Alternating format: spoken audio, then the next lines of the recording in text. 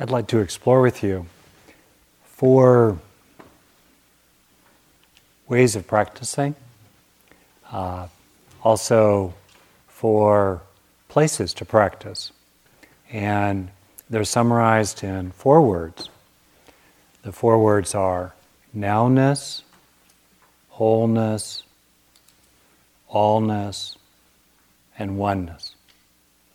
And these are aspects of practice for which neuroscience, in my view, actually has something to contribute. There's a lot of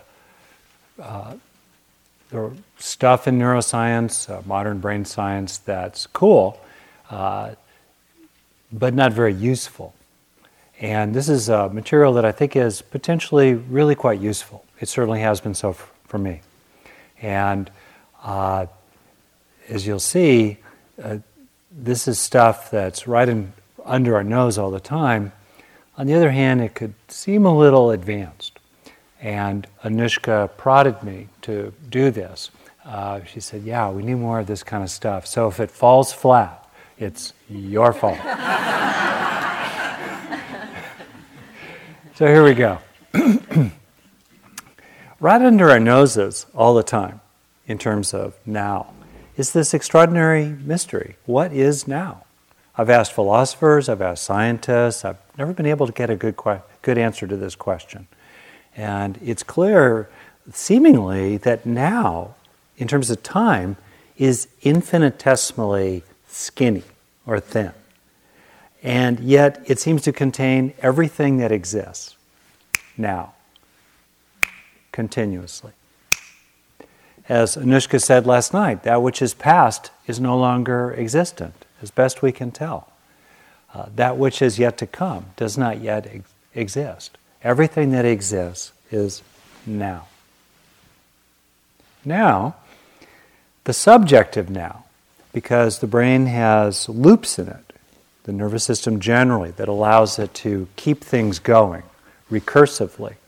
The subjective now tends to be experienced as roughly a second or 2 long, maybe a second and a half long. So, if you will, imagine that the subjective now is like a little windshield, 1 second or so thick. And time streaming through you, or you're moving through time in the windshield, the front edge of consciousness. And many practices are about being here now. The power of now. I believe it was Wes, I think, who offered the quotation from the Buddha, let go of the past, let go of the future, let go of the present, and thus come to the unconditioned, the ultimate freedom, which I'll be exploring when I get to Oneness, the 4th of my themes tonight. So many practices are about this, and I'll quote you a couple in a moment. And what's interesting is that neuroscience has some suggestions for us about how to more and more steadily and consistently and profoundly be here now.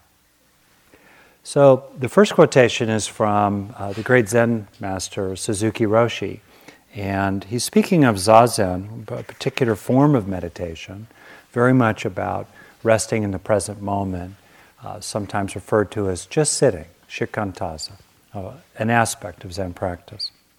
He says, in Zazen, we do not try to stop thinking or cut off hearing and seeing.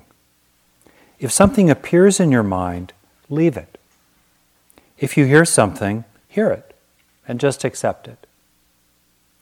Oh, that is all. No second activity should appear in your Zazen. Sound is one activity. The second activity is, what is that sound? Is it a motor car or garbage truck or something? Or as someone offered, a 57 Chevy. If you hear sound, that is all. You hear it. Don't make any judgment. Don't try to figure out what it is. Just open your ears and hear something. Just open your eyes and see something. It's encouragement to do that practice just at the leading edge of now, the front edge of the windshield of consciousness. It's interesting that in the discussion of the aggregates, the 5 aggregates in Buddhism, sometimes called the 5 heaps, that are a way of deconstructing experience, phenomenology. The 5 are form, the barest apprehension of reality, or the barest beginning of an experience, as well as all of materiality. That's the form aggregate. And then in the sequence that's given, typically it's followed by the feeling aggregate, or we would say in psychology, the hedonic tone of experience, pleasant, unpleasant, or neutral. So form is something happens. Don't know where it is, don't know what it is, don't know if it's friend or foe, eat it or don't let it eat me. Something has happened. Then comes the feeling tone, pleasant, unpleasant, or neutral. Do I like it? Do I dislike it? What do I do about it? And then on the heels of that comes the perception aggregate, the categorizing or sorting of what it is into some meaning or another, often drawing upon memory. And then comes the so-called formations or volitional formations, pretty much the rest of mental contents of all kinds, as well as sort of continuously the aggregate of awareness or consciousness. It's interesting that in that sequence, the perception aggregate, the labeling, the meaning, comes after the primal urgency of, do I eat it, or does it eat me, or should I just ignore it? Jump first, label later, right? And in our practice, sure, there's a place for knowing whether we like something or dislike it, or is it pleasant or unpleasant, or heartfelt or neutral. There's a place for sorting, categorizing, knowing what it is, comprehending clearly what things are. But it's also possible to just kind of hang out at the front edge of the moment, continually letting go. As Suzuki Roshi says elsewhere, letting go, enlightenment is letting go of this moment while growing into the next one. What's that like? This is where some information from neuroscience might have some practical benefit. As we are mindful, we are attentive. We're paying attention. There's a lot of research on attention, how attention works. And in our neuropsychology, attention seems to have 3 aspects, which you can relate to in your own experience. The first aspect is alerting. It's the first step. It's like a 3-step process, continuously, in that first second and a half of the present moment in our experience. So the first function is alerting, and there's a neural network that supports it. Something has happened. There's a sound, or there's a stimulus. I don't even know what it is. I'm not sure what it is. I definitely don't know what to do about it in the first quarter of a second, but something has happened. That's the alerting function, which is continuously operating at that front edge of the windshield of consciousness. Things are landing, coming up from inside us, thoughts, sensations, coming out from the outside, at us from the environment. Something has happened. That's the alerting function of consciousness. And strengthening those neural networks have various benefits, which I'll get to in a bit, particularly when I get to allness, and through repetition, through training, through practice. Since neurons that fire together wire together, the more seconds we can hang out at that leading edge, hanging out with just alerting, things are happening, letting go, things are happening, letting go, we strengthen those neural networks. There's the advice from, I believe, Guru Rinpoche in Tibetan Buddhism. It's a very simple 4-fold practice. Let go of the past, let go of the future, abide in the present, leave your mind alone. That's the sense of that. There are many benefits to just being right here at the leading edge. For one, a lot of trouble, a lot of suffering and selfing, and the two together happens kind of downstream, right? When we start thinking about things, reifying them, turning them into things, getting attached to it, making a deal out of it, getting kind of pulled out of the present moment, lost in thought. There's, I think Anushka quoted, studies that on average, when you ping people in their smartphone and ask them, in this moment, are you in the present or is your mind wandering? For the average person, 50% of the time their mind is wandering. And that rumination is usually negative, on average, for most people. And ruminative neurons that are firing together are also wiring together. Embedding and encoding those negative ruminations, those negative preoccupations into the fabric of our brain, and therefore our being and our life. There's a lot of benefit in being able to come out of the past, not be preoccupied with the future, and at least when it's appropriate. There's a place for reflection. There's a place for thinking about the past, planning the future. But if you want to, volitionally, like on this retreat or things like it, can you hang out at the front edge of the windshield of consciousness, practicing nowness, again and again and again? As soon as you think about now, you're out of now. So to some extent, it helps to sort of think about it and then go back into now. And then you realize, I'm out of now. Maybe there's some learning there about gently cultivating factors around now that support being in now, because if you're cultivating factors to be in now, you're not in now. But you kind of need to do that, so then now you're in now, and you're forgetting you're in now, and that's when you know you're in now. But of course, as soon as you know you're in now, you're not in now. But anyway, you're kind of hanging out in now. All right, got that? Good. On to wholeness. Okay. So wholeness, what do I mean by that? Studies show that when people are caught up in self-referential preoccupations, how am I doing? What do they think about me? Why did I get a 1-star review on Amazon? What should I do when I get home about that? Trying out different. If I say this, it might go well. If I say that, whoa, it never goes well when I do that. All those little mini movies. When we're involved in the mini movies, I call it in the simulator, we are engaged in what's called the default network, which basically has to do with the midline of the cortex, some little related, headquarters off to the side. That's more or less the default network, but it's very midline. And then on the other hand, if we're caught up in doing, planning, working, driving, thinking hard about something, banging on it, we tend to activate the midline networks, but more toward the front. Okay, there's a place for some of that, sort of the doing mode. But if you ask people to, hey, just sort of be mindfully aware of what's happening in your experience without getting caught up in it, without judging it, without having to go to work about it, without solving any problems, just mindful, open awareness, people activate networks on the sides of their brain, especially the right side for most people who are right-handed and roughly half of all lefties. And those lateral side activations are associated with much less sense of self as a subject, also much less sense of self as an object, the distinction roughly between the sense of I and the sense of me. Also, there's less judging and evaluating, also less stressing, less abstracting, less getting lost in thought. It's a pretty nice place to go. Now, both capacities are important. You could say this is about doing. You could say the sides are more about being.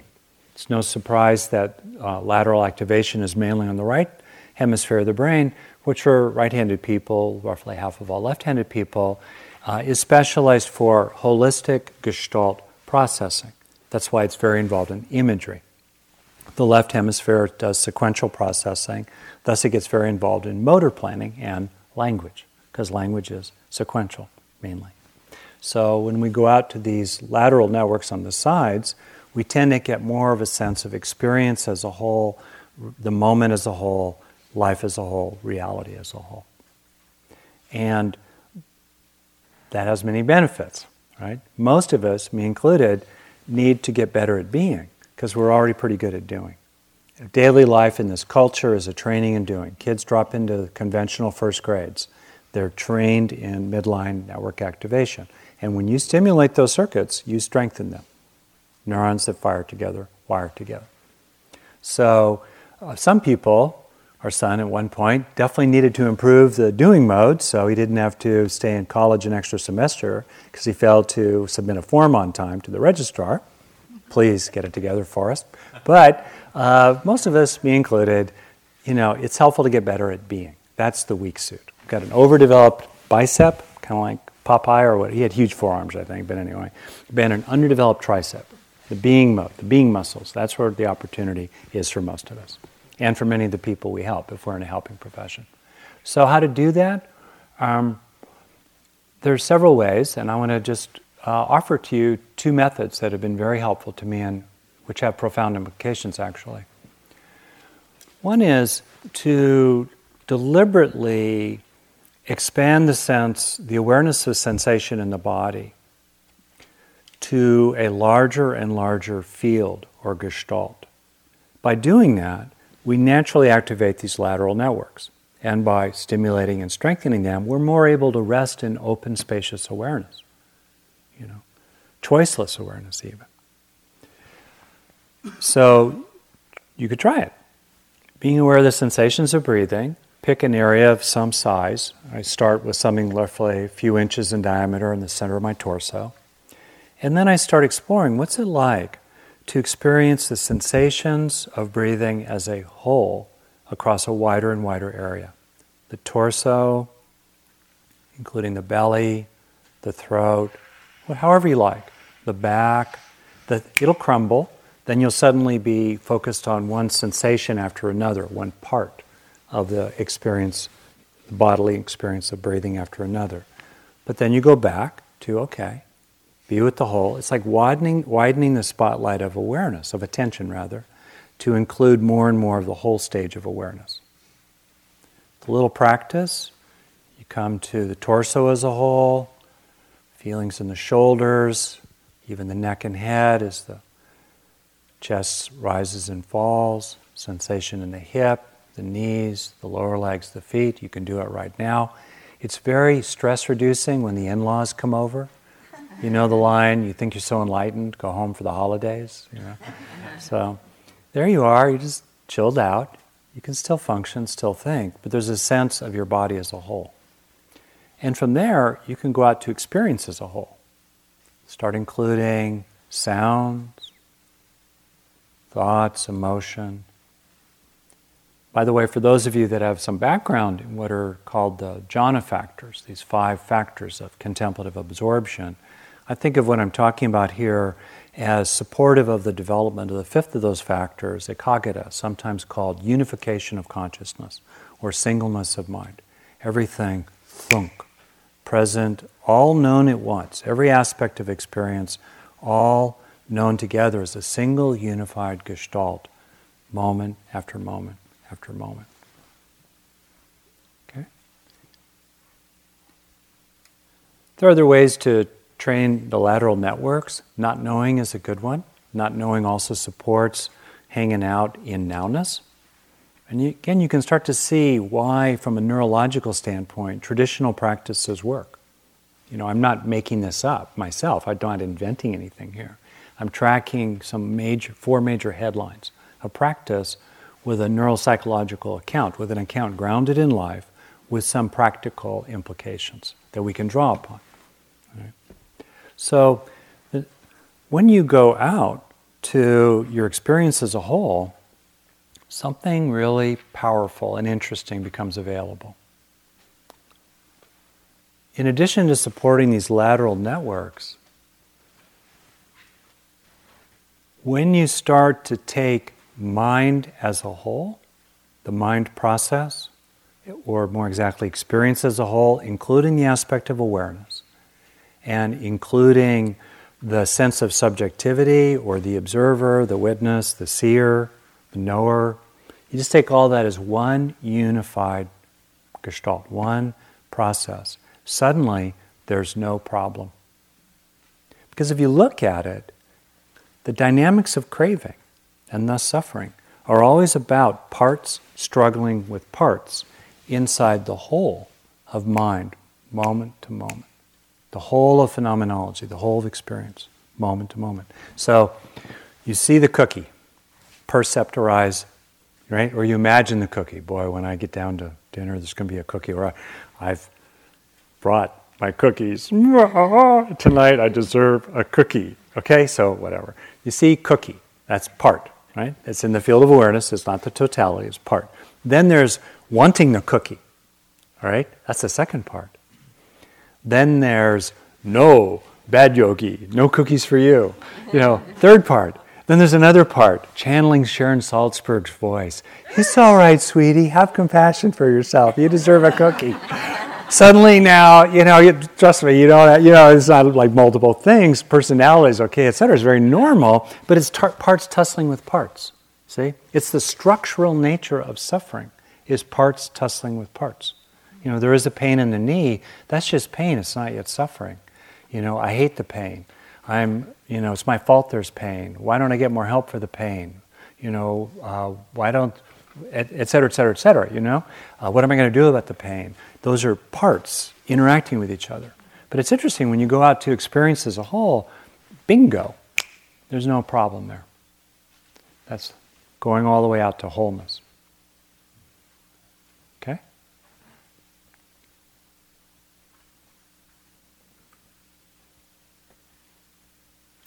And you start to, it gets more and more accessible too when you go out to wholeness, to recognize the nature of phenomenology, the nature of experience.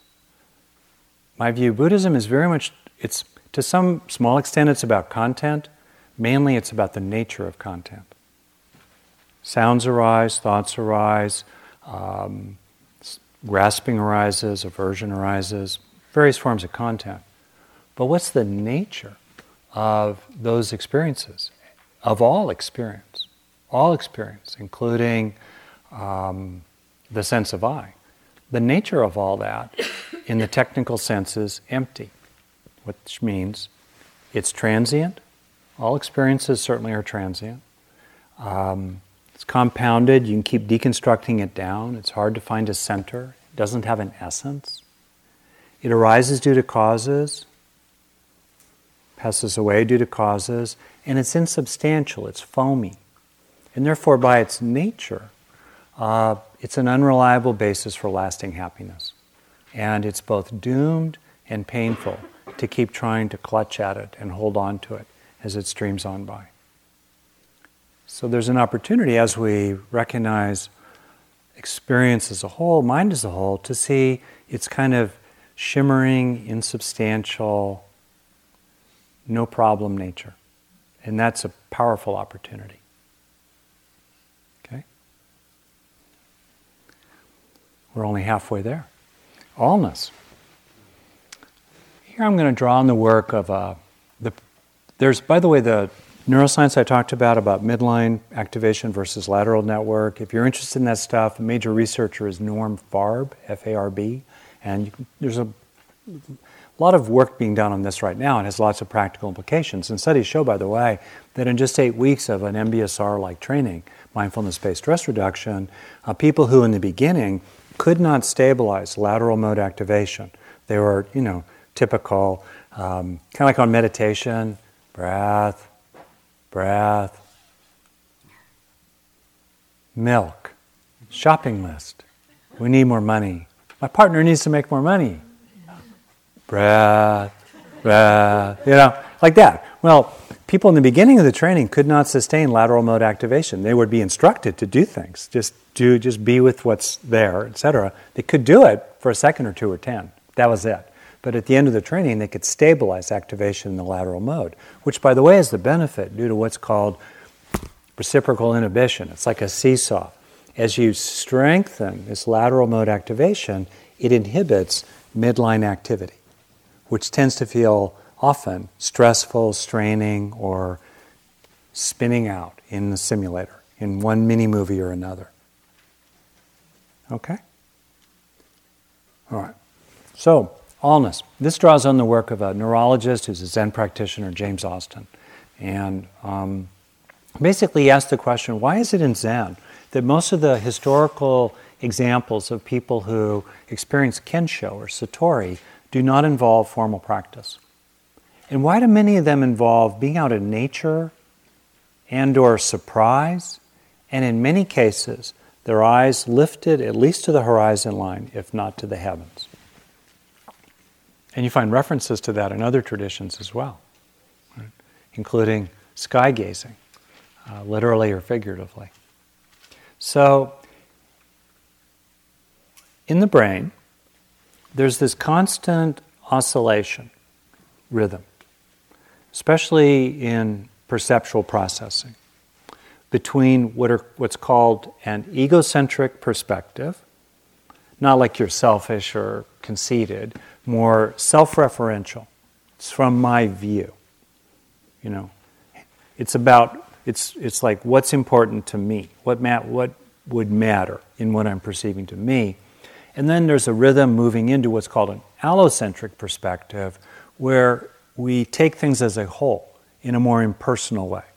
And there's actually a natural rhythm. It's been happening inside you right now, and you can become interestingly mindful of it. It's quite interesting to track it. You know, there's a natural movement from, you know, okay, what's relevant to me right now? Typically a few times a minute, there's this natural rhythm under normal conditions, especially in the visual field. And then there's kind of a popping out, a quick check. Well, what's the total environment I'm in, or the total situation, more from an impersonal perspective, as if someone's looking from some corner of the room at the situation as a whole. And there's a movement back and forth. Right? That process that moves back and forth relates to the second and third streams of the attentional system. The first of which was alerting. Like I said, that's around the leading edge of the windshield of consciousness. The second is called orienting. The first, alerting, is something has happened. Second is orienting. Where is it? You need to know that. Squirrels need to know that. These streams are present in the brains of squirrels, mice, monkeys. They're very elaborated in humans. You know, orienting. That's like the second, third of a second. And then there's the mounting of attentional resources toward a response, the sort of responding aspect of the attentional system. You're not yet responding, but you're kind of getting ready to respond. You know, do I need to run? Should I grab it? Do I hug it? You know, do I eat it? Do I hug it? Do I hit it? Do I run from it? You know, or do I appease it and hope it doesn't notice me? So it's like that. And all that's happening really fast, and it's happening continuously during that subjective now, continuously. It's live streaming through us. So orienting and responding, those networks are involved in egocentric processing, understandably, because they're about personal relevance. The alerting attention system is entwined with allocentric processing, which basically is a doorway into being one with everything. One with everything. So James Austin's theory, quite plausibly, is that, actually let me say this first. So where's the switch? Right? Wouldn't it be cool to be able to dial down egocentric processing, or dial it up if it's appropriate? Like sometimes people need to have more of a sense of, wait a second here. You know, I've been too giving. My boundaries have been too fuzzy. I haven't claimed my own seat. I was in New Zealand recently, and it's really quite remarkable. Far from perfect, but still remarkable compared, in my experience, to other sort of European or European colonized nations of the world, the involvement of the Maori culture with the more Eurocentric culture. And one of the pieces of that I was taught is this Maori term that essentially has to do with the value of, or the importance of, a place to stand. We all need our place to stand. So they have areas, like for each group, tribe's probably the wrong word, but group, that's their place and is protected. And individuals need to have their place to stand. In a meeting, you need to have your own place to stand and to claim that place. In some sense, egocentric. I don't mean that in a negative sense. It's like this place. It's in relationship to me. My view matters. My view matters, and I'm going to claim that in a wholesome way. I would wish for my friend to claim that. I support my friend to claim that, who has a life just like my own. Therefore, it's okay for me to claim that for myself too. There's a place for that. Right? On the other hand, a lot in our practice, we observe the suffering that comes from self-referential processing. Too much claiming, possessing, owning, meing. Right? And we want to be able more, particularly at will, to move more out into this allocentric view, this more oneness view. So it's useful to know something about that switch. The switch is located in a part of the brain called the thalamus. Thalamus, there are two of them, one on each side, is a major sensory switchboard. Right? Most of the information highways that move through the brain, especially in the front end of what's happening, move through the thalamus.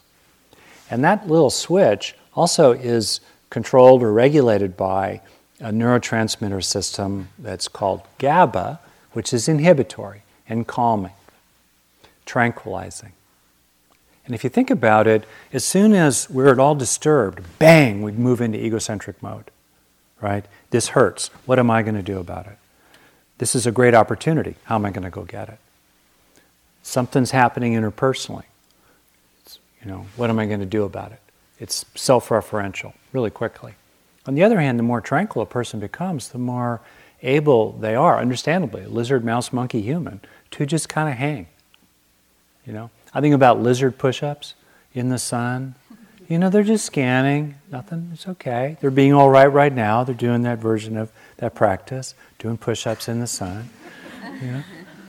All right, okay, we're okay, it's all right, we're okay. So, you think about, why is tranquility so valued in so many traditions? There are, I think, multiple reasons for that, but I think one of that is that it increases GABA-based activity, including in this central switchboard. Also, as people train in the alerting function of attention, so they're more at the front edge of consciousness, they build up those networks. And also, as people take care of their basic needs, as you feed the heart, it becomes less hungry. As you cultivate repeatedly safety, satisfaction, connection, authentically, and develop more of an abiding in and as peace and contentment and love in terms of those three basic needs, then there's less of a basis for craving. We're not disturbed. We're undisturbed, untroubled, undefended, unthreatening. Those are three words that I engage a lot in my own practice. Undisturbed, undefended, unthreatening. Kind of in that order, because it's hard to be undefended if you're disturbed or unthreatening. Okay, so we practice that as well. The meeting of the needs of the person in appropriate ways, and definitely the registering of the all-rightness and the fullness and the connectedness that is actually the case, when it is the case, to the extent it is the case. We internalize that again and again and again. So we're less inclined toward that sense of disturbed egocentrism. Okay? And we practice often, deliberately, things that help us appreciate how we're interconnected with everything, interdependently arising. We're part of the land, we're part of the whole, we're part of the culture. If we harm others, it comes back to us. It's said sometimes that karma is hitting golf balls in the shower. In this life or another one, they come flying back. We start recognizing we do things to them, it comes back to us. So we deepen our practice in that regard. And then, in Austin's theory, we make ourselves accident-prone to awakening. Normally there's an oscillation, a rhythm. I'll do it kind of like this as time goes this way. Egocentric, allocentric, egocentric, allocentric. Right? Another detail, if you move your eyes down within, 20 feet or so in close, you activate egocentric processing. If you move your eyes up, approaching the horizon line, the plane, and then up and beyond, you're naturally moving into allocentric processing visually. And probably about a third of the cortex, certainly about a quarter, is involved with visual processing. It's very information processing intensive if you've tried to download movies. And therefore, if we affect visual processing, as I think it was Wes who said early on, maybe Anushka, sorry, if you close that's one reason we close our eyes in here, to kind of downregulate that busy buzziness so we can have a quieter mind and be more aware of what's going on. It's not that we should only practice that way. Many deep traditions keep their eyes open, but there's some reasons for that. Okay. So my point about all this is that in Austin's theory, people train in egocentric, allocentric, but they train in having steeper, higher peaks of allocentrism through training in the alerting function. I would add training in tranquility, down-regulating the basis for egocentric drives, which, in other words, craving, one form or another, and develop more of a sense of just interconnectedness with everything, more of a view in that regard, an understanding, even a valuing of that. So their peaks become egocentric, allocentric, egocentric, allocentric, egocentric, allocentric, egocentric, allocentric, and then something happens. They get surprised. What happens when you're surprised? Alerting function on steroids. The frog croaked. There's this haiku, I think it was about the enlightenment experience, the awakening experience of this Zen practitioner who writes something like, "Full moon in the bucket, the bottom falls out." It literally fell out, this old wooden bucket. And in that moment of the moon disappearing, reflected in the water, just imagine sun bouncing off moon, bouncing off water, landing in eyes, boom. Bottom falls out. Okay, and at that point, something happens. Often with eyes lifted up above the horizon line, allocentric, boom, and then the switch gets stuck on the oneness with everything setting. For minutes, hours, days sometimes, then you gradually come back down, a more balanced perspective, and your life has changed forever. That's Austin's theory of, plausibly, neurologically, of why and how Satori happens, and ways that we can cultivate and make ourselves more and more accident-prone. And also not just for, like radical, categorically different Kensho or Satori experiences, but more generally. I've certainly been experiencing this myself. More generally, it's kind of like hanging in allness. So that's the word I use. You start having more of a sense that what's happening here, to use a familiar metaphor, is like a local wave in the middle of the Pacific Ocean. But that momentary swell with its little lace of seaweed and foam, feeling so hot, is just a local expression of the entire planet-girdling oceans. Right? In the same way, this moment of experience is the result of a vast tapestry of causes rippling away through us right now to make this moment. We're a local expression of allness continuously. And as we have more and more of a sense of being that local expression of allness, it becomes, frankly, easier to contemplate, at least in my case, my own death. And also, allness itself, much as mind as a whole, allness as a whole, doesn't have a problem. Inside allness, there might be issues. Global warming, wars, planets colliding, things happening. But allness as allness itself, as allness, is never disturbed. One of the Buddha's great processes was to look for a reliable basis for lasting, profound inner peace. And he, including through mystical training or deep yogic training, kept finding that one thing after another didn't last. It was endlessly changing. Well, allness as allness doesn't change because it's always allness. It's a more reliable basis for lasting inner peace. Okay. See if you relate to that. And being here on the land is such a beautiful opportunity to feel, and Wes has really inducted us into this a lot, Anushka as well, the sense of our continuity of life. That lizard is my cousin. That lizard's alive and well inside my own mind. hanging out in my brainstem, poking up into my subcortex, having feelings. Recent research shows that crawfish, shrimp, have the neural architecture for anxiety. They do, and they seem to feel the shrimp equivalent of anxiety. I passed a lizard earlier. That lizard's having experiences. That lizard was looking at me. I'm not going to presume what that lizard was experiencing, but that lizard was having some visual process because it skittered away as I got close. And then when I got to a safe distance, it chilled out doing push-ups. Right? It's continuity. Or as Wes has pointed out as well, like what's in our bones right now? The initial universe had no atoms bigger than helium, or almost none. 2 electrons, 2 protons, that was it, or mostly hydrogen. Take a breath.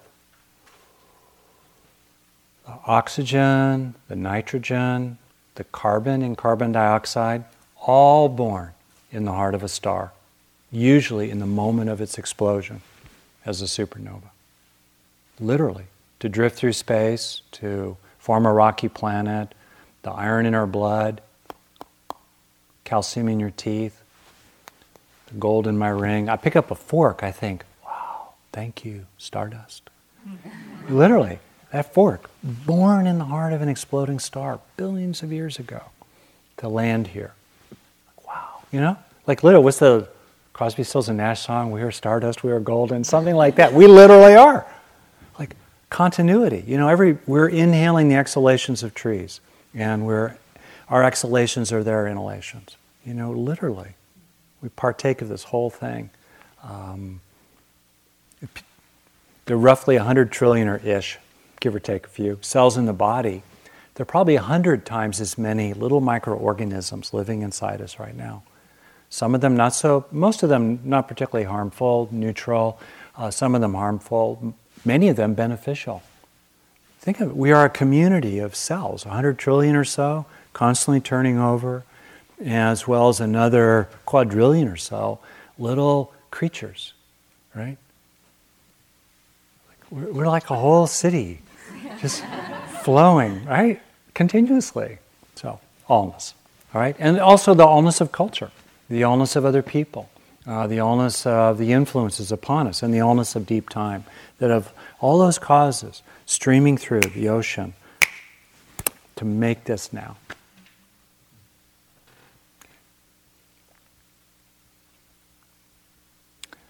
Then, oneness. This is where it seemed appropriate in a science retreat to take a big breath and start confronting the edges, if you will, if there are edges, to the natural frame of mind and matter. Clearly, we start with experience, which is intangible. It's immaterial. You cannot hold the experience of a sound or a thought or the knowing that 2 + 2 is 4. It's immaterial. It's existent. Just because it's immaterial doesn't mean it doesn't exist. Right? Information exists, right? Including the information that is the experience of the color red or the taste of cinnamon. That information exists, but it's not material. It's represented by an underlying material substrate, and then the two interact, especially inside our own mental processes. And I'm not going to spend more time on that. But is that all there is? Mind and matter include lots of wild stuff. Conditioned phenomena, black holes, quarks, Donald Trump, the whole Megillah. It's just all of it, right? But is that all there is? And, people debate about whether the Buddha referred to or claimed the existence of supernatural or transcendental factors or matters or processes, which by definition are outside the natural frame. And then a deeper question is, was he right? And the deepest question of all is, does it matter? Right? Or how might it matter? And my own view is that he clearly, as best we can tell from the records that, appeared several centuries after he passed away, he did routinely refer to things like reincarnation and devas and realms of existence. supernatural aspects. And he also, usually through negation, routinely referred to the unconditioned, the deathless. And I'd like to read you 3 quotations from the Dharma, the Pali Canon, Pali, the language of early Buddhism, Canon, the collection of those teachings, and then bring it down into kind of something practical in practice. And then we'll finish up.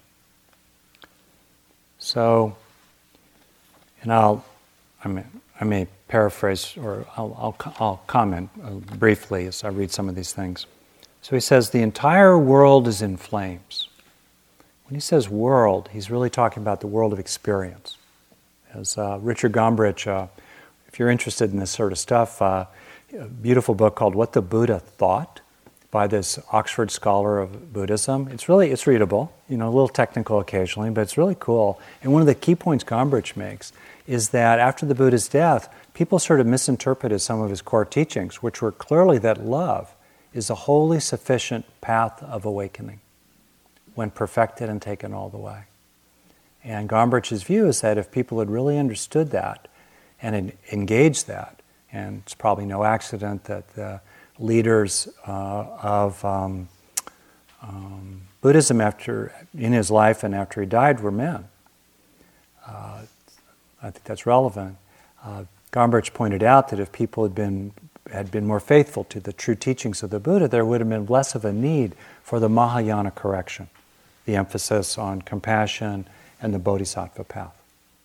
But the takeaway point is, that might be of some historical interest to some people, but the clear evidence is that the Buddha did talk about love,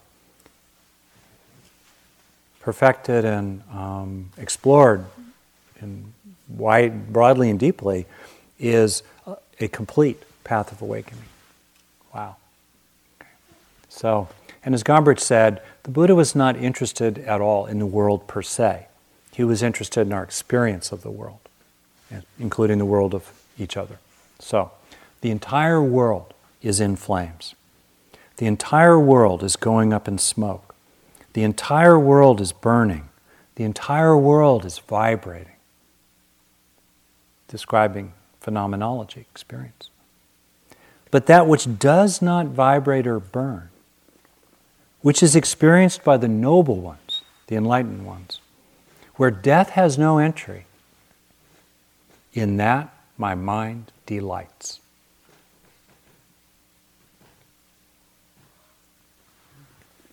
Another quote, "O house builder, you are seen." He's talking about the processes that keep constructing the house of the mind, ordinary experience. "O house builder, you are seen. You will not build this house again, for your rafters are broken and your ridgepole shattered. My mind has reached the unconditioned. I have attained the destruction of craving." He's clearly talking about something that's outside the field of conditionality, which is not a reliable basis. Anything in the field of conditionality, by definition, is not an enduring, reliable basis for lasting, profound happiness and inner peace. The last quote, "The born come to be, produced, the made, the conditioned, the transient, conjoined with decay and death, a nest of disease, perishable, sprung from nutriment, feeding, problematic processes, sprung from nutriment and cravings cord, that is not fit to take delight in. The escape from that, the peaceful, beyond reasoning, everlasting, the not born, the unproduced, the sorrowless state that is void of stain, the cessation of states linked to suffering, the stilling of the conditioned, bliss." See what he's getting at there, right?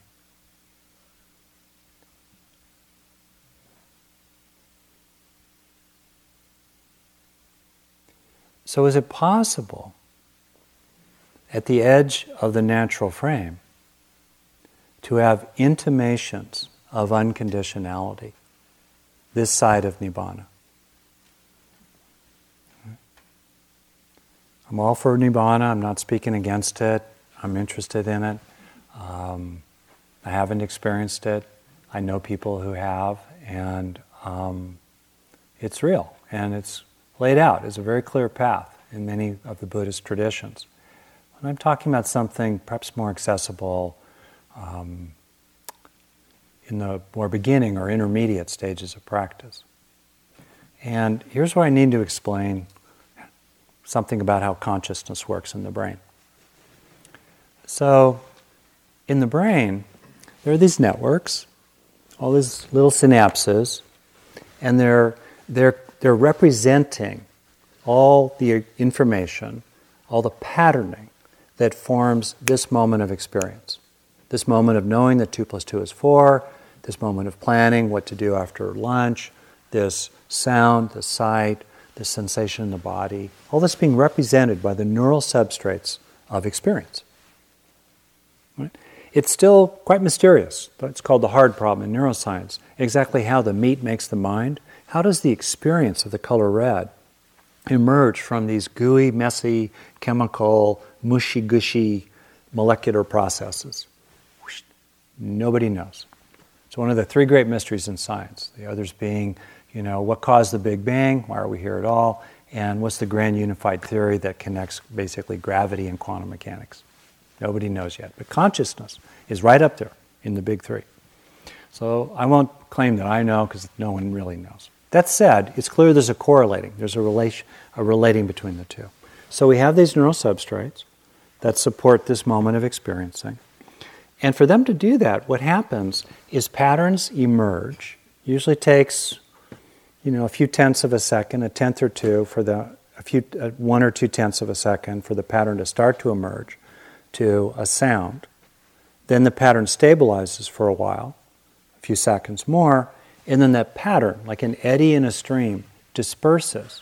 And then those synapses become available to represent the next sound, sight, sensation, thought, feeling, desire, and all the rest of that. That's how it works.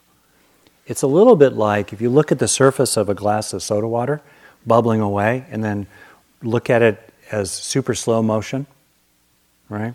See bubbles starting to form here, comes up, other bubbles coming up over here, a little behind it, over here. These have already popped, the ripples are coming out, they bump into this one, this bubble pops, those bubbles pop, pop, pop, pop, pop, pop. That's like the field of awareness. Pop, pop, pop, pop, pop. But then if you look at the cup sideways, you can see prior to consciousness, including in examinations of neural processing, prior to consciousness, this pattern starting to come up. Again, Anushka talked about that. The first few tenths of a second, getting ready to cross the waterline and become knowable or experienced or known. And then there it is. Okay? So you see what we have are patterns. We have like a bubble is a pattern in the surface of the water. In the same way, these synapses are quivering with potentiality. They're just waiting to represent something. And we need to have excess capacity in the neural substrates of consciousness for any pattern to be represented. Right? For any sound to land or any new thing to occur, for the lizard and its nervous system, its neural substrates of its version of experience, there has to be a kind of readiness. It's interesting that I think Suzuki Roshi also described mindfulness as readiness, mental readiness. There needs to be a readiness for the next percept, the next experience, the next meaningful event to land in awareness. And that means, therefore, that we need to have a lot of fertile noise. That's how it works. We have a lot of synapses that are waiting to get enlisted in coalitions, but they haven't been yet. So what we have basically in our brain, it's like a whiteboard. We have a lot of unused capacity that can represent anything, and it's just waiting to represent anything. Which means that the neural substrates of consciousness at the front edge of now, continuously, are effectively unconditioned. They're quivering, as I said, with potentialities, fertile noise. Right? They're conditioned in the largest sense. We have this body, we have this nervous system, but in their capacities to represent the next thing, they're not yet conditioned continuously.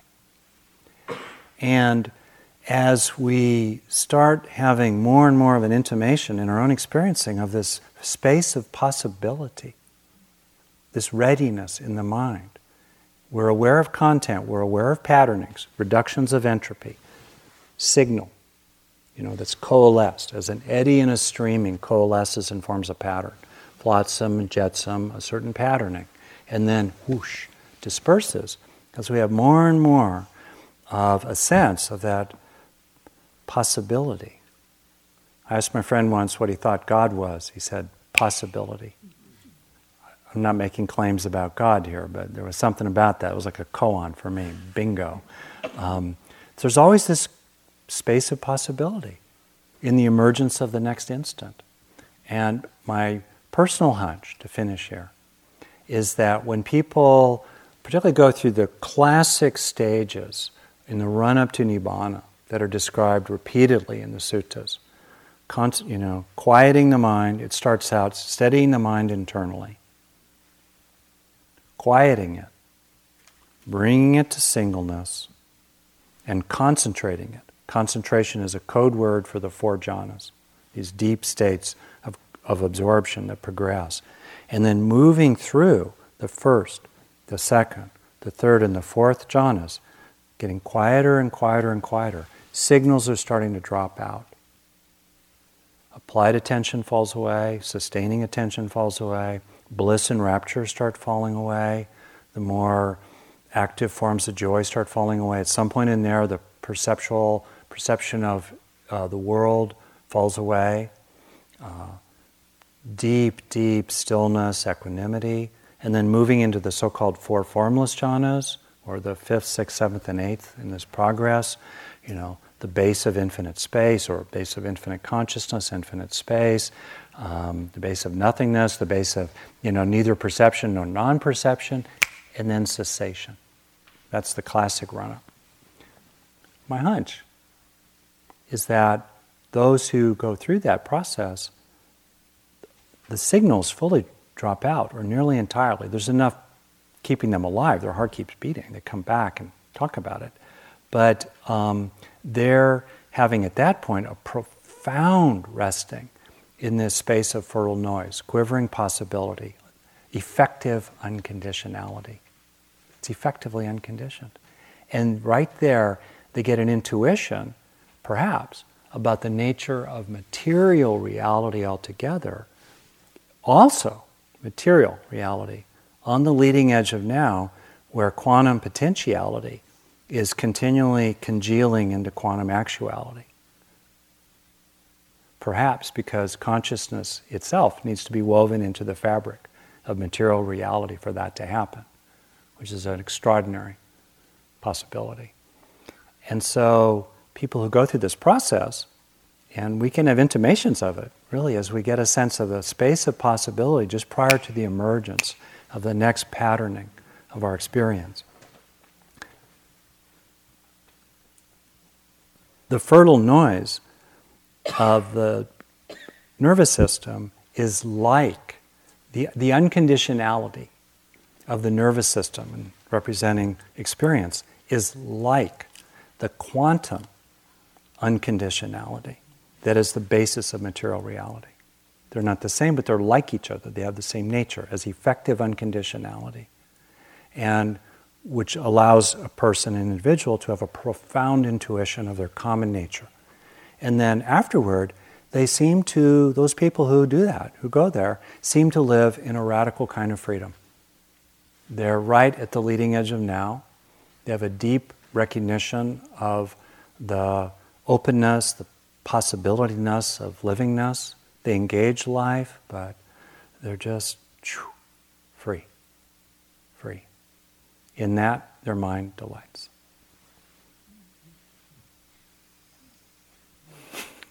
I just think this is the coolest stuff. But anyway, so bringing it down to planet Earth, and wrapping up. I went long. I thank you for your attention. This is not that easy to follow through in this way. In practice, nowness, coming into the present, then we leave it, then we come back to it, and then it becomes more and more a habit. We train in the capacity to stay right here now. Going out in a wholeness, moving out into sensation as a whole, the body as a whole, experience as a whole, mind as a whole has no problem. Further, allness, allocentric processing, a more impersonal perspective, a sense of being a local expression of allness. And then a sense of the quivering possibilities of the next moment. May you be well. Thank you. Thank you.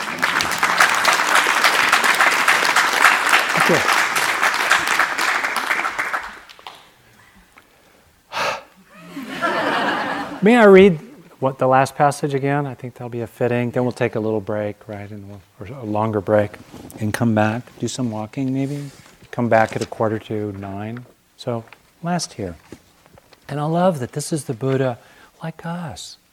A real body, real, troubled, grappled, went out, practiced, nearly starved to death. He's describing his own process. And there's a kind of, for me, joy in this. I feel very moved by it, actually. So he says, the born come to be, produced, the made, the conditioned, the transient, conjoined with decay and death. A nest of disease, perishable, sprung from nutriment and craving's cord, that is not fit to take delight in. The escape from that, the peaceful, beyond reasoning, everlasting, the not born, not yet congealed into actuality, the unproduced, the not yet conditioned, the unproduced, the sorrowless state that is void of stain, the cessation of states linked to suffering, the stilling of the conditioned, bliss. Let's do some walking and come back in 15 minutes at 8:45. Thank you. Thank you for listening. To learn how you can support the teachers and Dharma Seed, please visit dharmaseed.org/donate.